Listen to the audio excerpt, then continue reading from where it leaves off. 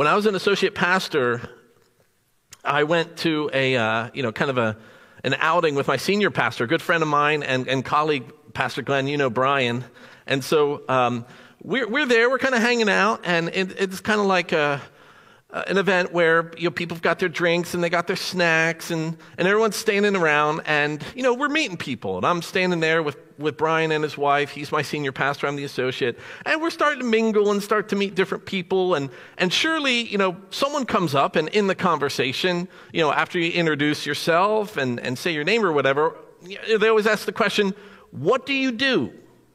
You ever notice that comes up pretty quick in conversations with people? What do you do?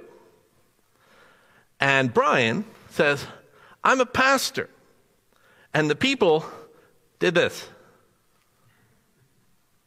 They're like, oh, isn't that interesting? And they hid their beverage for fear that the pastor would judge them for their beverage. And they quickly wanted to move off of Brian to his wonderful wife, Sandra, and said, oh, well, what do you do? She says, I'm a nutritionist. Yeah, I'm like, oh, Brian and Sandra, they just can't make any friends this way, can they? They quickly turned to me and they said, what do you do? I said, I'm an architect. I went full George Costanza on them with that one. I'm an architect. It's funny how, we are often defined by what we do. But God loves you for you. God is more concerned about your whoing than your doing. God loves you for who you are today. And as much as we could just go home after that, this psalm is going to help us understand this. Let me talk about it real quick. This is a psalm of love, of intimacy, of vulnerability, that when David is encouraging the people through his words, he's saying that God searches us. Say, you've searched me and you know me. When I go here, when I go there, if I go all the way to the wings of the dawn, if I go up, I go down. And in some ways, that is a wonderful, comforting thought that God knows us and has searched us and loves us completely. Can also be a little bit scary because there's a vulnerability there in that love. Even, because we approach God so much in the way that we look at one another. As much as we don't want to do that, we can't look at the infinite through our finite lenses sometimes. There is a mystery there about God's unconditional love for us when we live in a world where love is so conditional by what you will do. And so we live in this mystery of how God doesn't have a dark side, that even the darkness is as light to God, because we see people that, even the people that we love, we see that sometimes there's a darkness. At times we are both light and dark. We are mixed sometimes with the gray. We see in our human relationships that tension, the conditions, the temporal versus just the eternal and the unconditional love of God. David is trying to help us see the way that God loves us. It's not just you're cool and I love you. There's everything, even our dark sides. The fullness of who we are, God knows, God has searched, and yet still loves. Because we are His.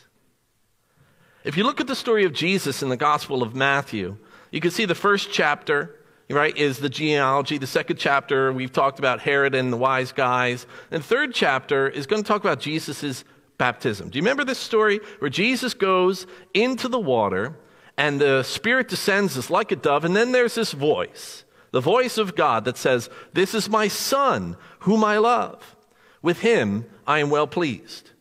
I just want to remind you again, if you look at the Gospel of Matthew, what is it that Jesus has done up to this point? Nothing. He's done nothing. Now, we're going to learn about all the miracles that he's going to do, the powerful teaching that he's going to speak, about all of the God things that he's going to do. He's going to walk on the water. He's going to feed the 5,000. He's going to do all these great things. God loves him in that moment, not for the things that he's done, but for who he is. He's the Son. That's enough. Is that enough for you? Is that enough for you today to understand that you, as a child of God, as a son, as a daughter, as a child of God, are loved because you are His? You're his. And this section of the psalm, which is just really fascinating, again, it's a psalm of love. It's a psalm of intimacy, of vulnerability. Did you notice that part when he, got a little emo and he switched? And he's like, God, he's talking about God's love and the beautiful poetry and the mystery of all these language. And then he's like, I hate people. God, when are you going to get rid of those enemies of mine? And I love this, like, I hate them so much, you'd be proud of how much I hate them. Don't I hate them with the best hatred there ever was? And you're like, easy, buddy, calm down with this. Here's what I think is happening in the midst of this psalm of love, of intimacy, of vulnerability, when he's like, I hate people. So have you been there sometimes? Like, I love God, but sometimes people get on my nerves. You ever been there? I'm the only one, I think. So here he is, and most scholars would say that David is writing this at a period of time, and there's several, by the way, of which he's being either misrepresented falsely or he's just going through some stuff. So it could have been when he is on the run from this guy named King Saul. It could have been with all the different politics that was happening while he was the king. It could have been the fact that his own son tried to overthrow his own kingdom. He's had some stuff in his life. He's had enemies before in his life. And I love the psalm for this reason, because it captures all of our human experiences. Even in the midst of naming God's unconditional love, David looks around and sees that people don't love in the same way. And I think what this teaches us is that God's love explores, but it doesn't exploit. God's love is it's a love of exploration, but not exploitation. That God knows us, God has searched us in all of the beautiful ways that he named in that psalm. In Moses' being, before there was a word, all of that beautiful language of the intimacy and vulnerability. Yet, we see in our human relationships that as people explore or get to know us, they've used those things for their own advantage. They've exploited our intimacy. They've exploited our moments of vulnerability. In relationships, people have hurt one another. And I think this is what is happening. He's naming God's love. And then he's looking around at how people treat one another. And then he's frustrated by that. And he wants God to do something. He wants God to understand that these people that have taken that same honesty and vulnerability have used it against him. Because that is the deepest part of who we are. At our core is the desire to be known, to share, to be known. I mean, you see it sometimes even in some unhealthy ways. You ever see someone at like the grocery store and you say like, hey, how you doing? And you expect for the, hey, how you doing back? And they're like, I want to tell you all about my life. I'm just going to lay it all out there. And you're like, easy, friend, just trying to get my groceries. But you see, sometimes people just want to be known. They want to share their lives.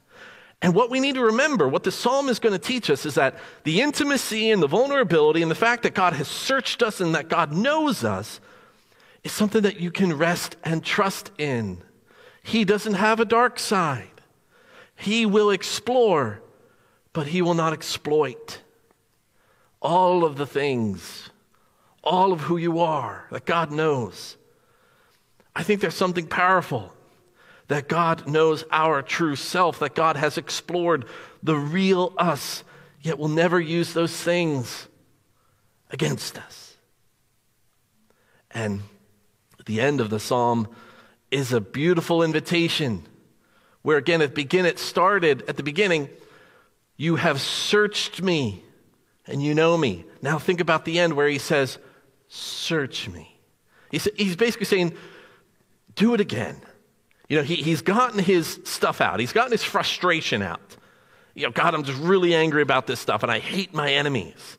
And then, if the psalm ended there, that'd have been like really weird. But I love this ending, just these couple verses at the end where he says, God, do it again. Search me. Test my heart. See, look at my anxious thoughts, but lead me in the way of everlasting. This is how we are called to love one another. Yes, to know, to explore, but not to exploit. not to use that which people have shared in the intimacy and the vulnerability or in the depth of love of relationships, not just between spouses, but within families, within friends, within community. The love that we share as we love our neighbor as ourselves should start to move towards the love of God that is given to us. And we're on that journey, friends, aren't we? We've been hurt in the past in some of the relationships between one another, and sometimes that affects the way that we view how God loves us. I just want to remind you, God's love would explore yet never exploit. So he knows, he has searched, and God loves you right now for who you are. Not just that moment when you were doing everything right. Not about that time when you felt like really close to God and things were, firing on all cylinders or with your relationship with God. No, this moment right now. God loves you for who you are, regardless of where you might be in understanding that love. There is a depth of love and mercy for you right now because God loves you, because God cares more about your who you are. You are his child. Then the way that we would view it is, God, am I doing enough for you? Am I doing it right? Am I praying these things right? I'm not doing it. Look, ease up on that, friends. Right now. Even if you feel like, I feel really worthy of God's love right now. Right now, God loves you. I just want to close with a beautiful song in the New Testament. The Apostle Paul in the book of 1 Corinthians is a letter to a church.